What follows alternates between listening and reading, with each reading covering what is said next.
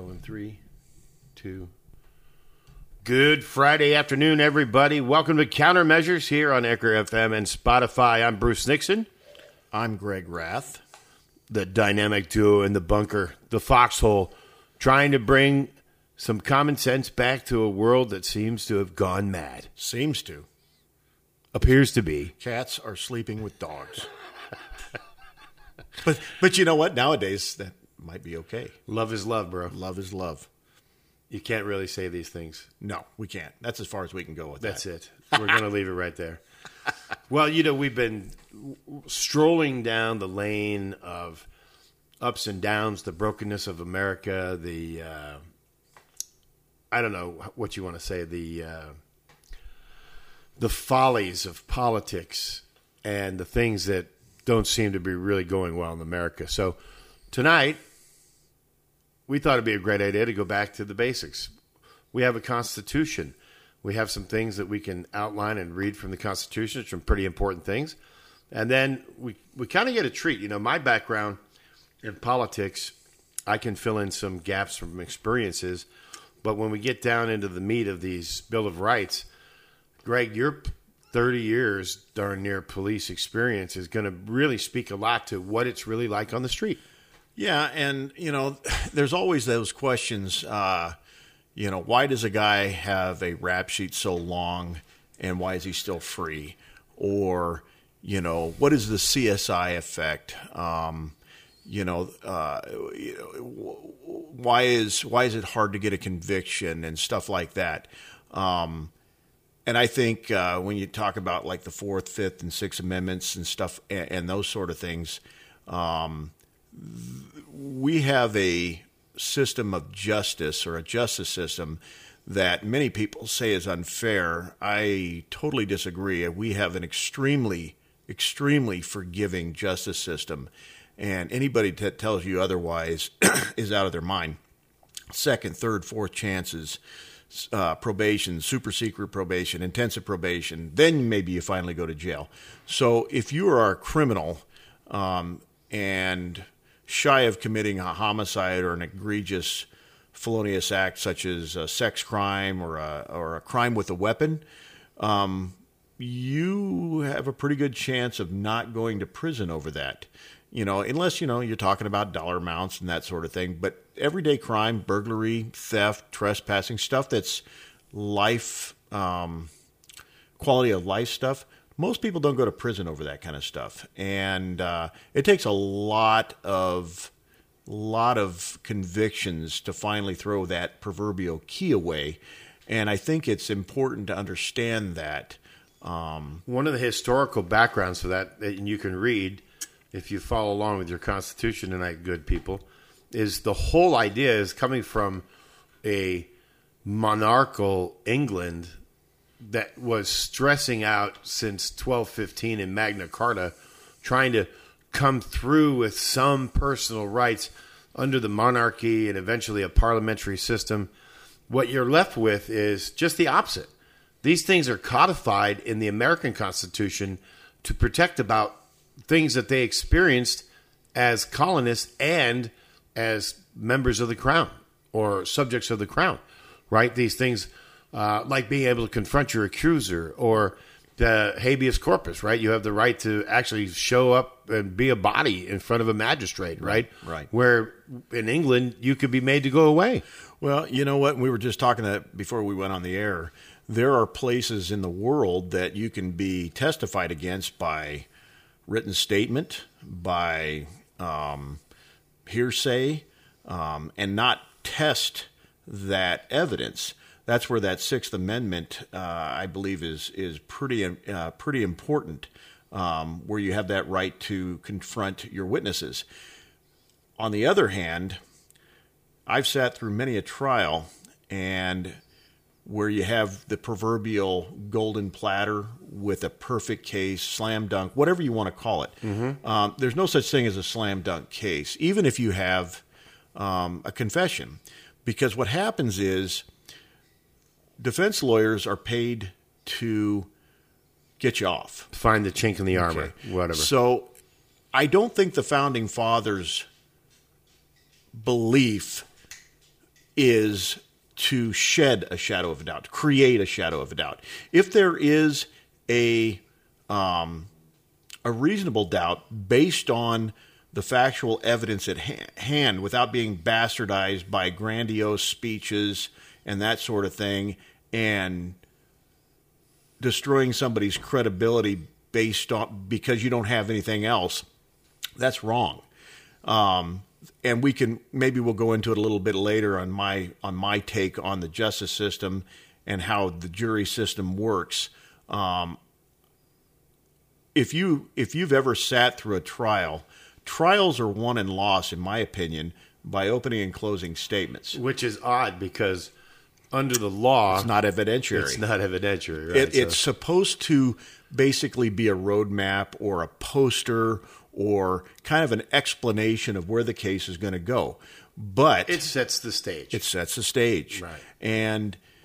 But they can pretty much say anything they want. I mean, within reason. But I've sat and listened to, I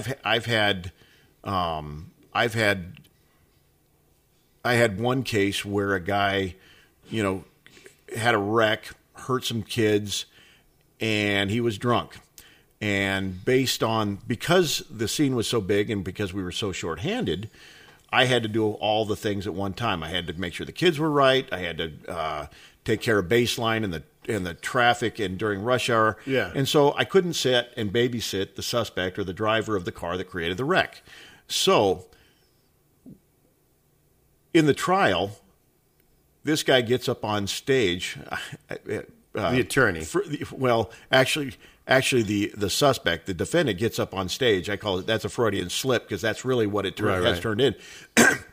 And his excuse for being drunk was, I was so nervous. Jury, that while the officer had his back turned and couldn't see me, I went over to my truck and got under the seat and grabbed a bottle of tequila, and I drank the whole thing because I was nervous. Now, fortunately, the jury thought it was bullshit, and it was. But I tell you what, that defendant, who was an idiot and who did not have two brain cells to rub together, could not have come up with that on their own. Right. So the lawyer did it. Yeah. Now, he could never admit that because he'd be disbarred, or he'd be I don't know whether he could be prosecuted. But that's the problem that you see. And what happens is they attack the credibility of the witness. If the case is solid, the only thing they can do is make fun of you, make fun of me, or try to create something out of nothing. Shed the shadow of a doubt. That's not what it's supposed to be. And that's what's been so bastardized about this system is it's a game. And it's a travesty. Right. So if folks are paying attention, what we're drilling down on is, in this nuance is, you're supposed to be, at least in a capital case, I'm not sure about every case, but beyond a reasonable doubt is supposed to mean the prosecution has the burden to prove to the jury, whether that be the judge, 3 people, 12 people, beyond a reasonable doubt. Every case, right. Whether it's a class 3 misdemeanor littering all the way up to first-degree murder, it is beyond a reasonable burden, doubt. But I mean, yes. I'm just saying that you don't seem to have the same weight because, they're not going to spend this much time. Right. Right. If the defense is going to come up in the burglar and say, well, my friend found the door unlocked. And, what I'm saying is it's a little squishier, same burden. Okay, I'll grant you that. Right. But it doesn't seem to be as prescient. Right. All right, so I just finished 3 nights in a row of watching the Bundy tapes, the actual trial tapes. Of Great show. Right.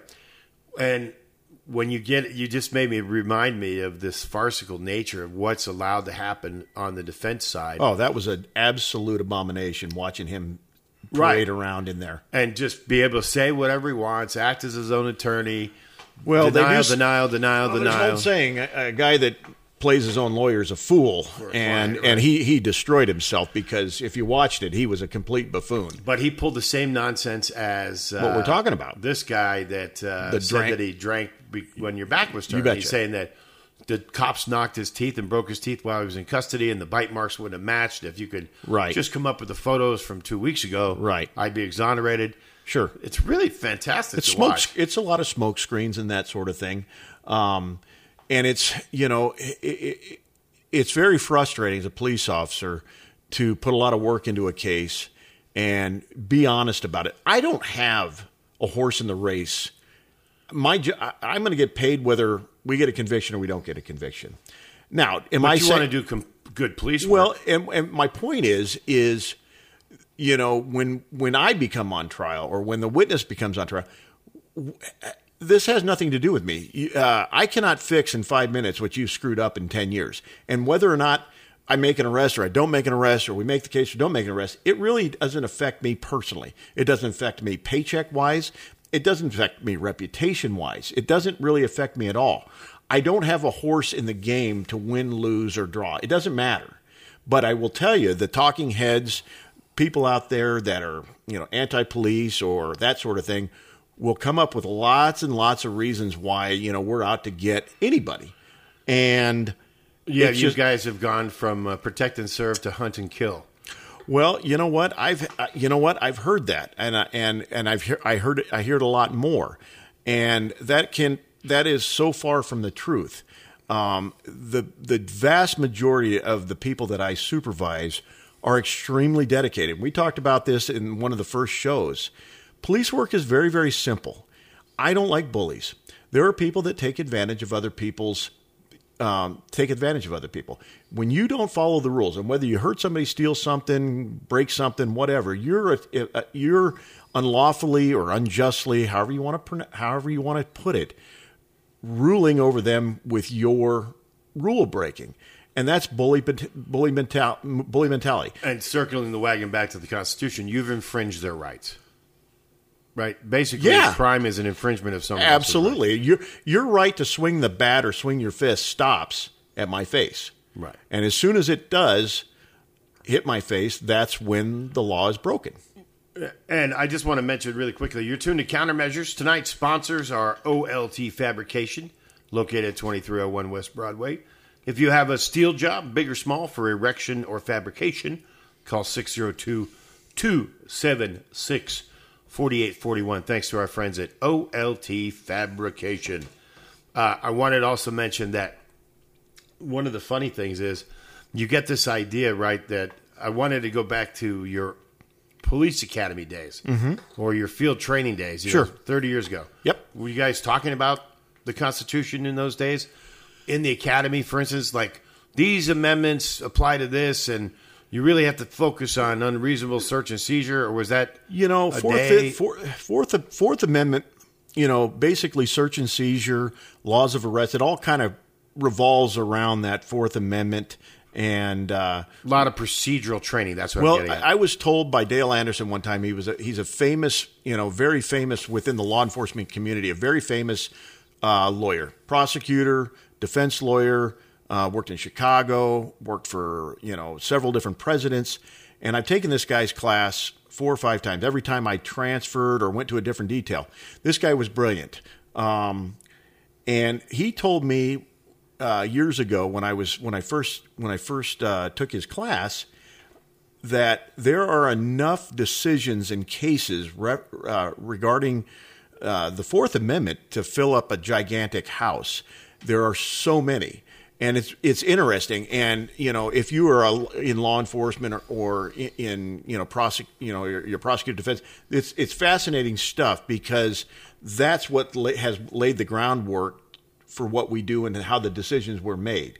And it's vast. And, one of the hardest things to do and one of the hardest things for people to understand is trying to apply the Fourth Amendment quickly. And I hate to say split second because it's usually not split second, but applying it quickly within certain time constraints and understanding all the nuances, the important nuances in these different amendments, laws of arrest, search and seizure, and that sort of thing. And so it's very difficult. And that's sometimes where we end up making mistakes. But particularly for you, you were trained though on how to do that, and you've very learned much it, so, right? But I will tell you,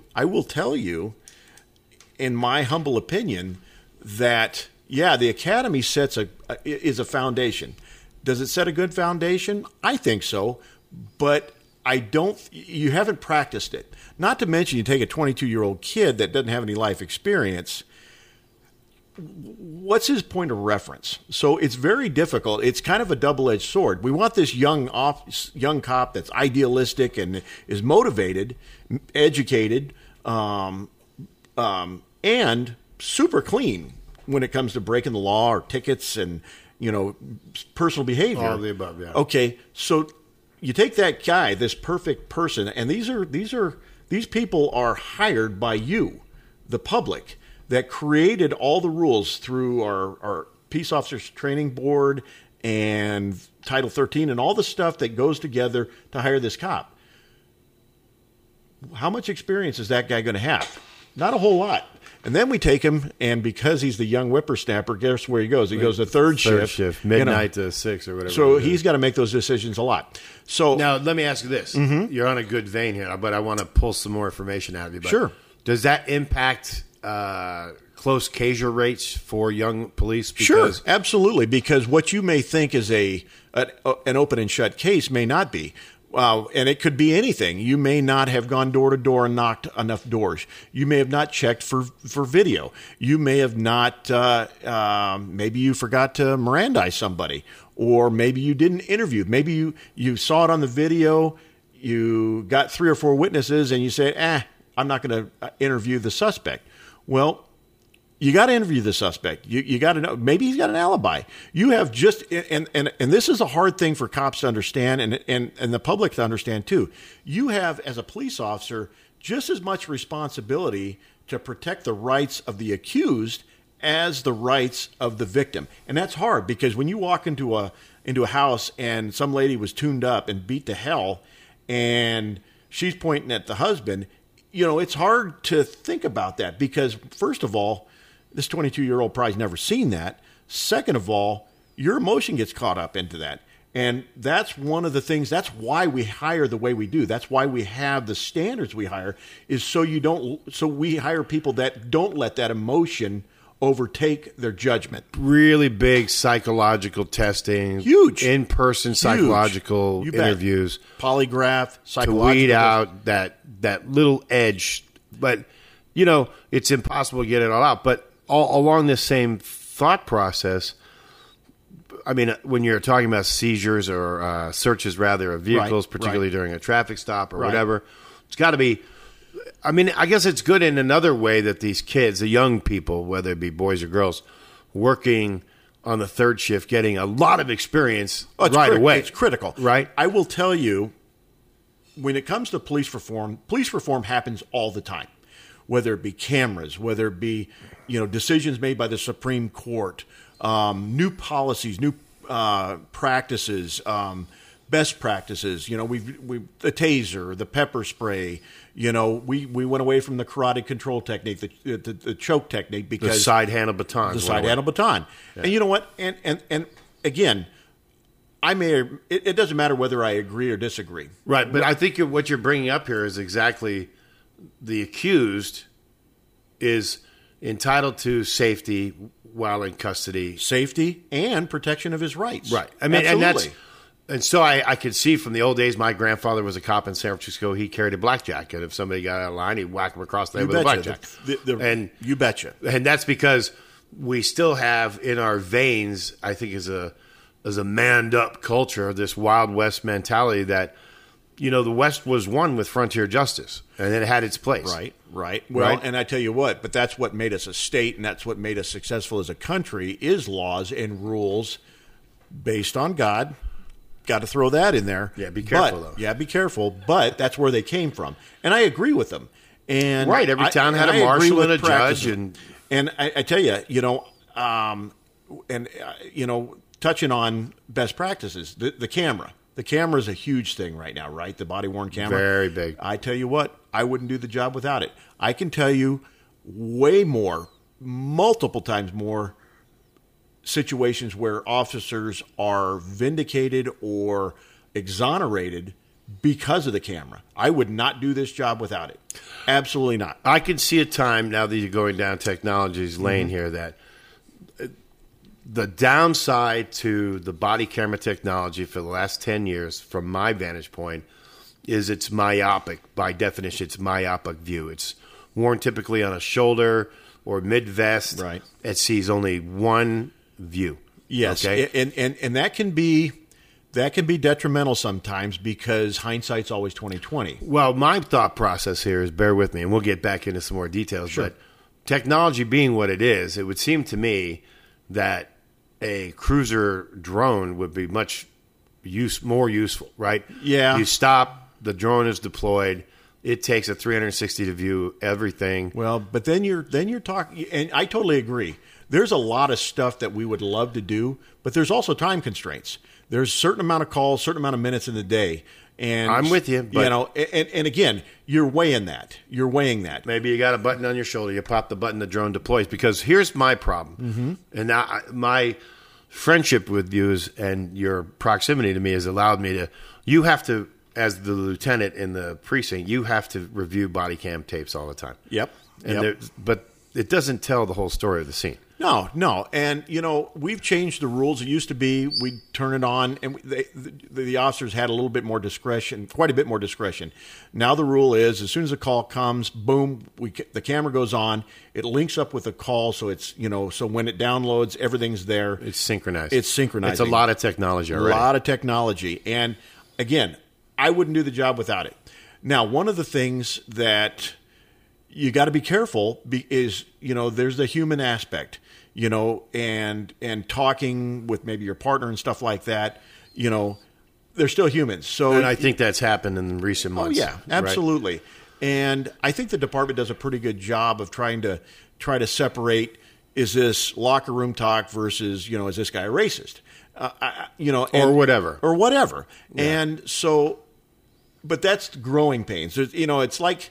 When you make a policy change for a police department, it's like turning a battleship around. It takes a long time. First, you got to get them trained. You got to get the technology perfect, and it could be anything. It could be body worn cameras. It could be a new computer system. It could be a new one of the big ones is marijuana. Oh, marijuana is a right. big deal. And what I will say is, I'm a firm believer that I serve at the pleasure of you, the general public. Right. Your money pays my salary. And if you choose to, whether it's, the extreme of defund or, reduce salaries or whatever, you can do that. But there are going to be certain consequences that come along with that you got to live with as well. Right now, we're having a hard time hiring officers, and it's not just Phoenix. It's nationwide. Right. And you know what? Maybe we're defunding ourselves by that. One of the things when it comes to police reform that I would be a proponent of is because police work is evolving more like a social work type of deal. There's a lot more social work. You're dealing with a lot of domestic violence. You're dealing with a lot of single parents. Substance abuse and stuff like that. So somehow we got to rectify the situation, and go from, that warrior mentality, which I understand where that comes from, to that guardian mentality. And it's semantics, but it sounds better, and I understand that. We don't want to be a military occupying force, but there has to be an enforcement part of that when the social portion or the sociology portion does not work. Yeah, there you has clearly to be a see win. things break down, right? But I think if you go to the extreme, I remember not that many years ago driving down to the main MCSO place where the tent city used to be, and seeing an 18-wheeler with a mobile artillery piece on it, right? Yeah, and that's. I know it's a showpiece. It's a showpiece, and it's. I'm a tough guy, and I like some of Sheriff Joe, but that was grandiose nonsense, in my opinion. I mean, it didn't help his public opinion. No, God no. But on the other hand, the discipline within the ranks and things like that for and prisoners. Let me capitalize on that. And I've heard the argument of militarizing police departments and armor plating and stuff. But I will tell you, one of the things, and a lot of people don't understand this. Let's say I have a dangerous subject that I'm serving a search warrant on. Historically, our SWAT teams would make a dynamic entry and go in. Now, with some of this armor that we can do, we don't have to push the issue. We surround that place. We get close to the armor. We are able to talk on megaphones and protect the officers. Yeah, it looks militaristic. I get it. Mm-hmm. But really, it saves lives. It saves that. Well, the citizens surrounding the officers' lives, in many cases, without that dynamic entry, people who are committing crimes don't die. Absolutely. Right. Absolutely. And, and that's the hard part. That's a hard part because nobody wants to go out and execute somebody or kill somebody or anything like that. That's nobody. I can't imagine that would be an easy thing to live with for anybody. No, not at all. And but it's hard because trying to explain to somebody that doesn't understand police work or is a normal human being that goes about their day-to-day work, all of a sudden they catch something on the news media that is skewed to make us look bad or or doesn't look good, period. Maybe it was done on purpose or not. That's that snapshot that they take. My encouragement, and I used to do this when I worked at the academy, we had, and I think we still do this, I haven't been down there in a while, but we used to have citizen police academies, journalist police academies. We would bring members of the public that are stakeholders and come and do very basic everyday scenarios. And you would be surprised how, and again, they don't have the training, obviously. They don't have the training, but they're going through the same scenarios that we put our officers through. And very frequently we saw them use force that was excessive. And their eyes got real big when all of a sudden somebody that comes out with a knife that was just standing in a park or whatever. Yeah. And my encouragement to people out there that are questioning whether or not we need to defund the police or we need to, change police policies and stuff like that. Be educated. Don't just listen to the news media. Don't just listen to a blog because that's going to be somebody's personal opinion. Yeah. And I get it. You're allowed to have your personal opinion. Absolutely. That's that First Amendment that we got sitting in front of me, right? But I will tell you, come right along with me. Once this COVID stuff gets out, come right along with me. Come ride with an officer. If you are a member of the public that has a genuine concern about changing police policy, I encourage you to ride, and I will let you ride with any one of my officers and go out and understand the decisions that they have to make.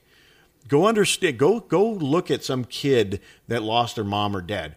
Go deal with the homeless population and see the despair.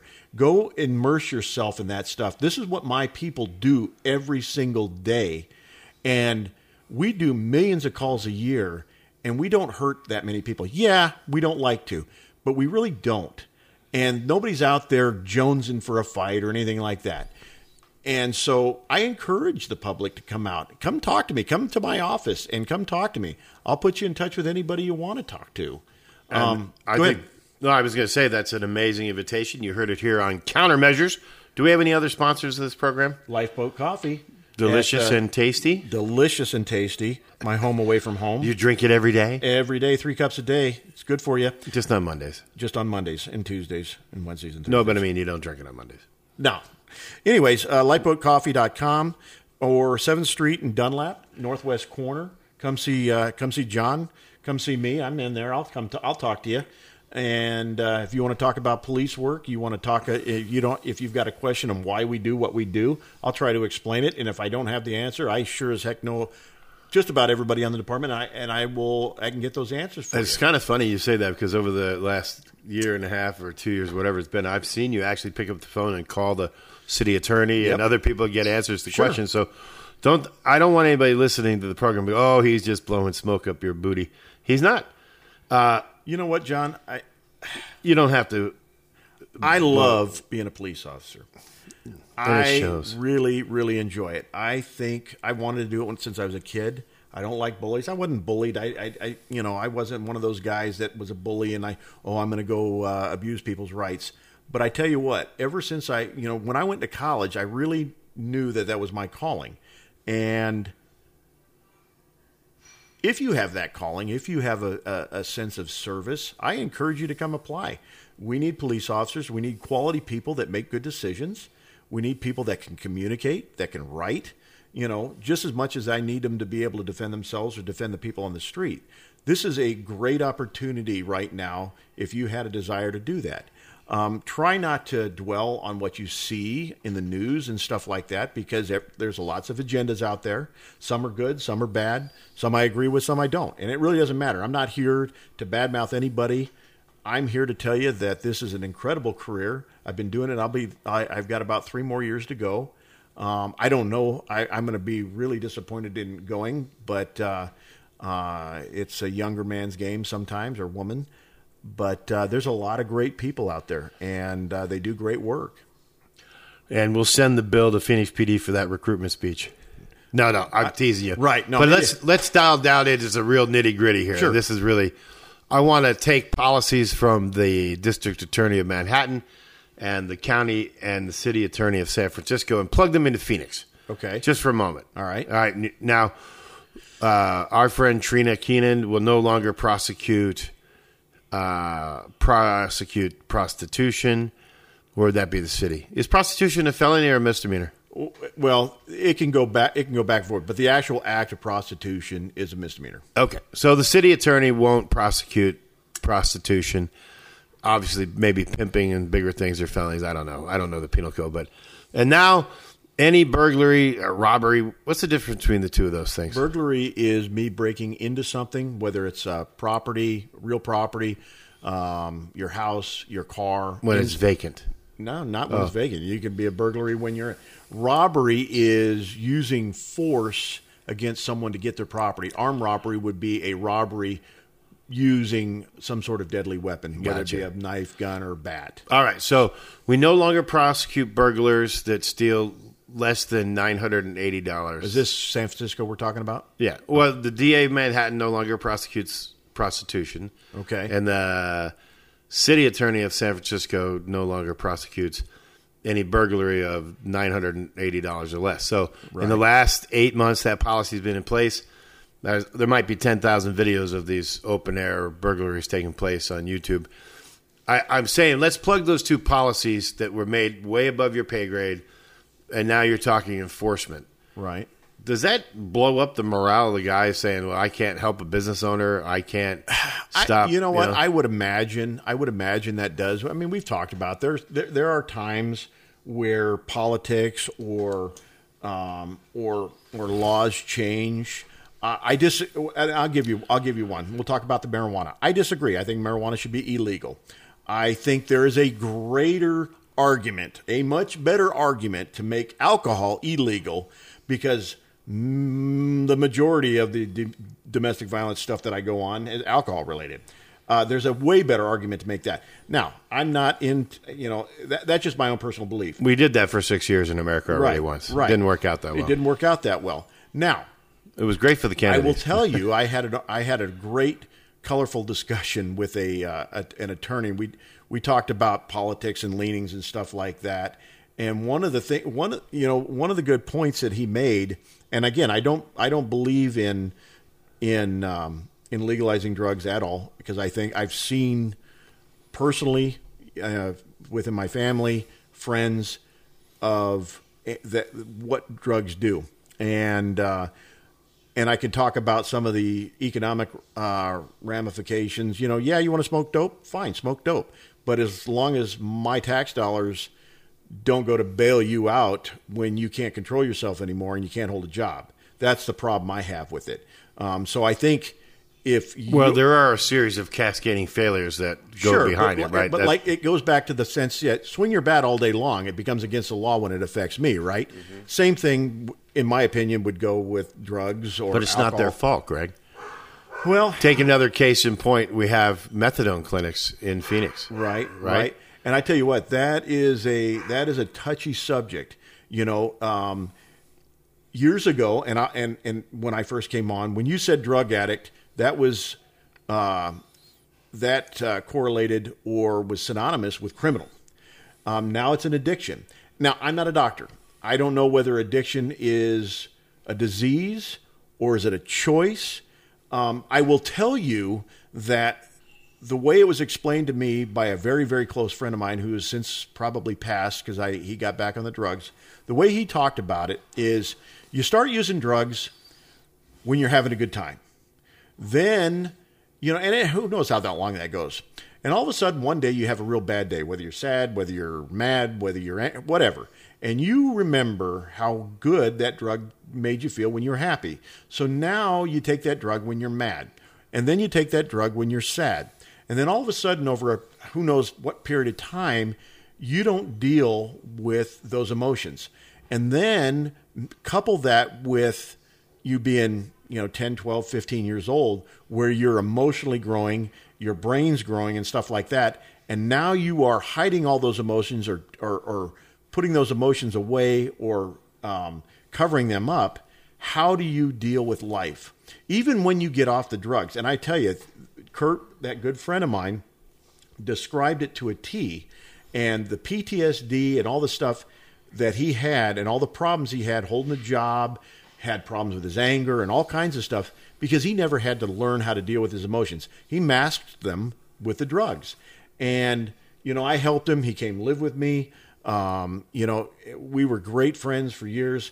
I found out later on, because of all the DUIs and stuff, he actually assumed the identity of a dead friend just so he could get a driver's license out here. He assumed the identity. I had no idea. Wow. But I tell you what, that's the extreme that drug issue had.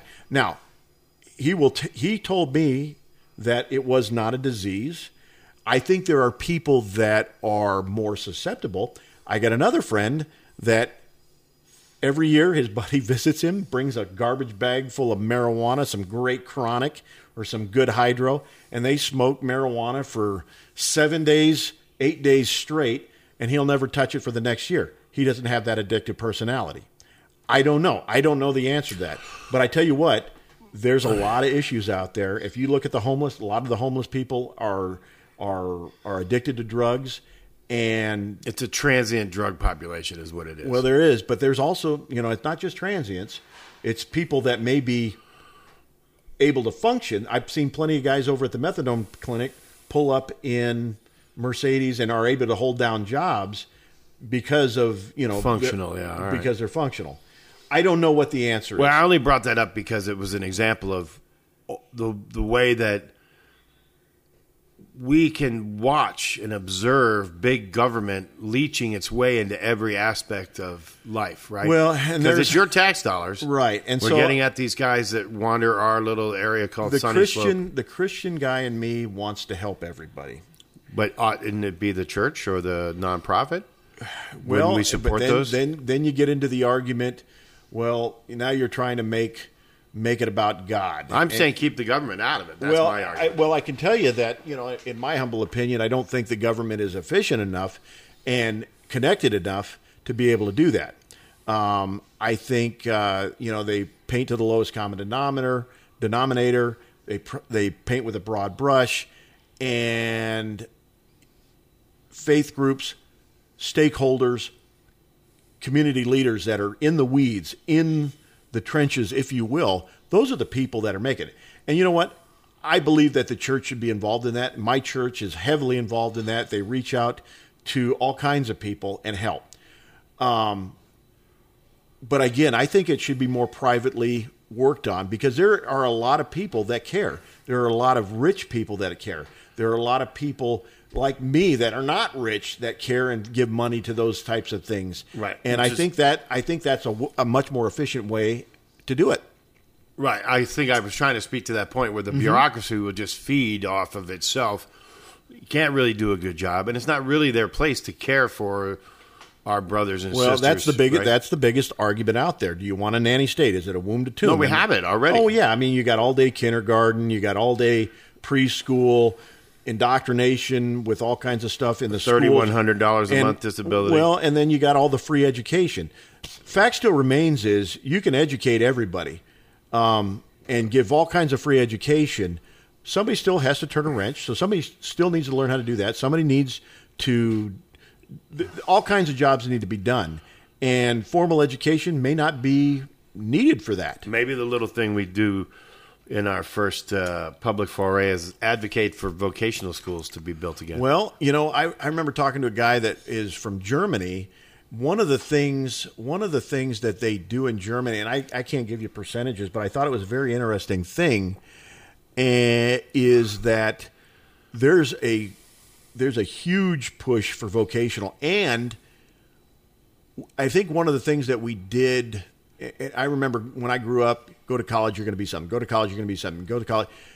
There are ways to be successful and rich and productive without going to college. I think, in my humble opinion, and I've been to college and I saw some of that indoctrination. It was, again, granted, it was 25 years ago and it's not near as prevalent now. I can talk to my kids and they'll give me play-by-play. There are indoctrinations with regards on way left, way liberal, whether it be climate change, whether it be social change, whether it be income equity, on and on and on, that is preached. That's why they want free college. Because, again, if I can get you on the public dole, you're going to vote for me every single time. I couldn't agree with you more, and I think that's why we need vocational schools here. Let's advocate for that here in Arizona. Well, and again, it shouldn't be a four-letter word to be a mechanic. It shouldn't be a four-letter word to drive a garbage truck. These are all honorable jobs. These are all jobs that are extremely necessary. They're not just jobs, they're careers. They can be. I know a guy that worked sheet metal for Chaz Roberts Air Conditioning for 43 years. Sure. Has a very comfortable future in life. I know HVAC techs that are running around the valley right now in the heat of the summer. Making a fortune. $100,000 a year. More than that. Well, I mean, just on an average, you're making $100,000 a year. Absolutely. And you can go to a 16-month class and learn how to do that. Now, companies are so desperate. I listen to the radio. I listen to KSLX 100.7. Right. Anyway, they advertise that they'll train you for free because they can't get people to hire under their company. I see it all the time, truck drivers. Hell, police officers. Police officer really, and that's one of the interesting things. Is it a vocation or is it a profession? Is it a vocation or is it a profession? Well, I'm here to tell you that if you've got a uniform with a name tag on it, that's a vocation. But because of the nature of the work, the education and the ongoing education that we provide our police officers and the day-to-day training, the briefing trainings, there's a million extra things available, too. You can have a lot of professional growth in the police department. Oh, absolutely. You could do a different job on the Phoenix Police Department every year for 20 years and not do the same thing. There's a lot of things, whether you want to be a detective, you want to be a SWAT guy, you want to stay in patrol, you want to be a sergeant, you want to promote. There's a ton of stuff out there. And it really is kind of cool. It's kind of like the military. Absolutely. The old Christian brothers in San Francisco in high school would say, you go to this working man's school, there's three vocations that are primary here. You're either going to be a cop, a fireman, or a priest. Right? I mean, all really, if you think about it, the cop, the fireman, and the priest all have this sense of service, right? Sure. And ought to, right? Right. Even though we understand second responders don't do anything anymore. I'm going to get my ass kicked. But I have a friend. You have one? I have one friend beyond you, another friend. So I have two. I didn't know that. Yeah. Well, anyway, the interesting thing is he'll have his 30th year finished in October for San Francisco Fire Department. Right. We grew up together, did every job together as kids, signed up for the fire department together, took the test together, passed the test, put on the list together. They weren't hiring right away, so I joined the Coast Guard, and he got hired. And now he's going to retire from San Francisco Fire. And in 30 years, he fought 5 fires. Well, and I know that things change, but fire departments were born in big cities because they changed. They burned. They changed. Right? And you know what? That's just like the police department. That's a great example of how things change. The fire department is predominantly worried about medical stuff. Now, I will tell you where the fire department really, really shines is anything when it comes to hazardous material, chemicals burning, stuff like that. They have extremely specialized equipment that can help determine what that is. And they're really, really good at that. They're very efficient at that. And but you're right. You're right. Well, I only meant it as a funny anecdote because things shifted so much. I mean, I can't say by observation that in 30 years police work, certainly it's changed. Big time. But not to the radical nature I don't know. I don't know. I'm only making the argument that, fire engines very rarely squirt their hoses, right? Right. Where police cruisers are constantly in motion. You're still arresting people. Sure. No, I dig it. I get it. And I'm not ragging on fire guys. No. I tell you what. You want to talk about a thankless job? I don't know how many times somebody's got a bump on the nose or whatever. And, from a liability standpoint, I got to call fire. You want to see fire? I'm not a medical trained expert or anything like that. Those guys, so I got them out. But you have to administer Narcan, yes. Whatever. Con. Well, and I tell you what, I've watched it bring back people to life. I know, but you see what I'm saying, how blurry the lines get? But I tell you what, that's another one of those changes. 25 years ago, if you told me that I was going to be administering Narcan, I would have told you you're out of your mind. If you told me 20 years ago that I would be dealing with as many mentally challenged people that we are now, I would have told you were out of your mind. That's because of the internet. Well, I'm sure there's lots of reasons, but things change. We are not nearly as proactive anymore because proactive work can be dangerous, and we break people when we do very proactive police work. We're quite a bit more reactionary right now, and so things do change. And I'm not going to say they're bad or good. I can tell you that proactive police work is far more effective at reducing crime because I know where the criminals are and I can target them. We are one of the things that we are really, really good at and and get better all the time is data mining, finding the criminals. Unbelievable how, and this is where this new generation shines. These people, these young men and women that are coming out of college or even out of high school are so savvy with the computer that something that I look at like is Greek, they're bouncing that. It's the same with my kids and your kids. So one of the things that we have done, and we have done, I think we've done a really good job, is being far more precise, targeted, targeting the criminal, not throwing out that big net. It used to be you go occupy a neighborhood in a sense. You go out there and you flood it with cops, and it works for a while. But if you don't take the root to the crime, take the root of the crime and remove that root, because if you've got a guy that's dealing drugs, there's going to be a bunch of ancillary other crimes. You're going to have burglars and prostitutes and transient. You're going to have a bunch of stuff that's going to come. All of a sudden, you pull that root and you target and you figure out what's the stronghold, and you go and remove that one entity. All the rest of it goes away, and so that's smart. So I think we've progressed a lot.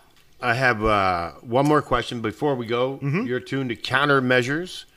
We're on Spotify, Anchor FM. It's all good. Hope you're enjoying the programs. This is really interesting stuff because you're not going to get this kind of experience out of just anyone. And so I wasn't able to finish that second part. I'm going to put you on kind of a short leash because we only have about 7 minutes. Sure. But all right, so the city attorney of Phoenix decides no more arrests for burglaries, $980 above. You come to my coffee shop every day, but let's take the delicatessen next door. Right. What happens to business owners? What rights do they have? You know what? I don't know. And I mean this that's a serious question because let's say I own my coffee shop in the city of San Francisco and I have $1,000 worth of coffee on the wall and somebody comes in and takes it. And we don't now. And you're not coming. Well, again, we may take the report and we may inform you that they may not prosecute because of that. And Phoenix has not done that. This is it's a thought game. I don't know. That's a great question. I don't know. I'm going to be the one that tells you. I'm the one that's going to get the earful. But that's what I'm paid to do. Right. But I'm saying, here's my thought process. I'm going to beat the crap out of the guy or do something worse, and then I'm going to go to jail. Well, that's the concern. I mean, you talk about defunding the police.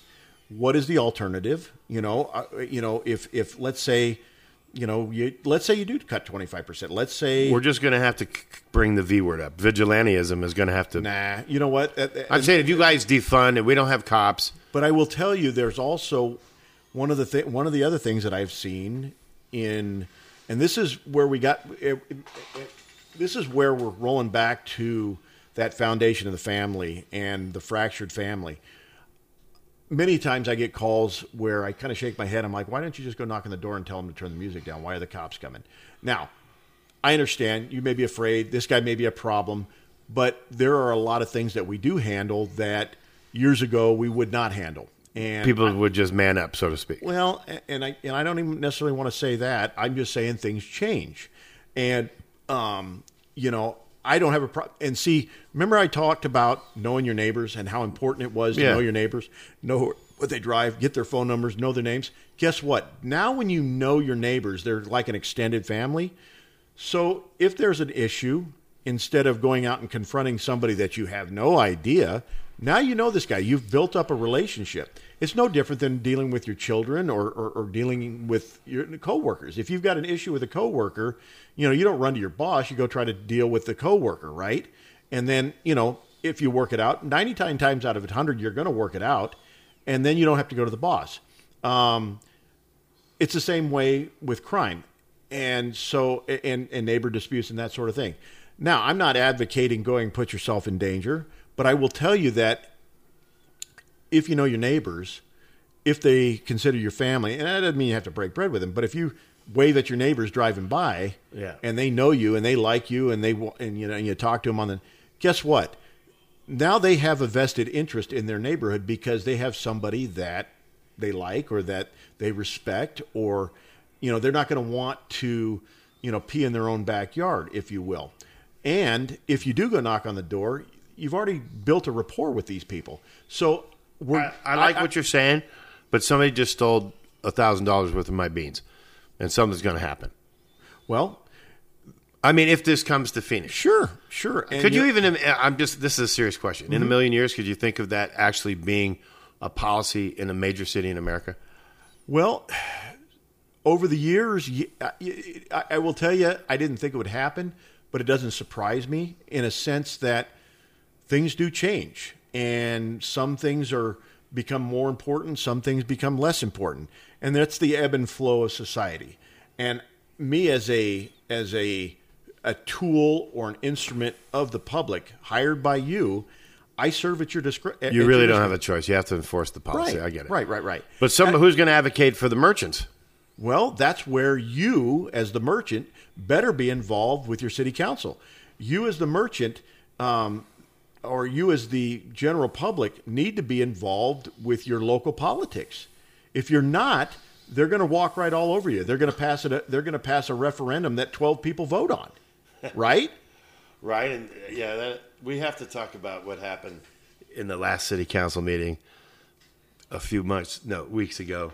Because that was a very narrow vote for the funding issues at large. But for today, we got to wrap up. We're at 55 minutes. Excellent. Which is very nice and tidy. Fabulous. I want to encourage everybody, send us a note through the system. I think there's even a little click for an audio message you can leave at Anchor FM. If you have any questions or concerns, or you just want more information about life in general and you like what we're talking about, stop by Lifeboat Coffee Monday through Saturday, 6 to 2, and especially Tuesday through Friday when the good lieutenant is typically there when he's not out having to chase the bad guys. I don't chase bad guys. I mean, you have. You literally did today. I did, yes. Yes, I did. Yes, I did. Thank God he was old, had one leg and no arms, and I got him. Did you have a parrot on your shoulder? Is that a parrot on your shoulder? Are you happy to see me?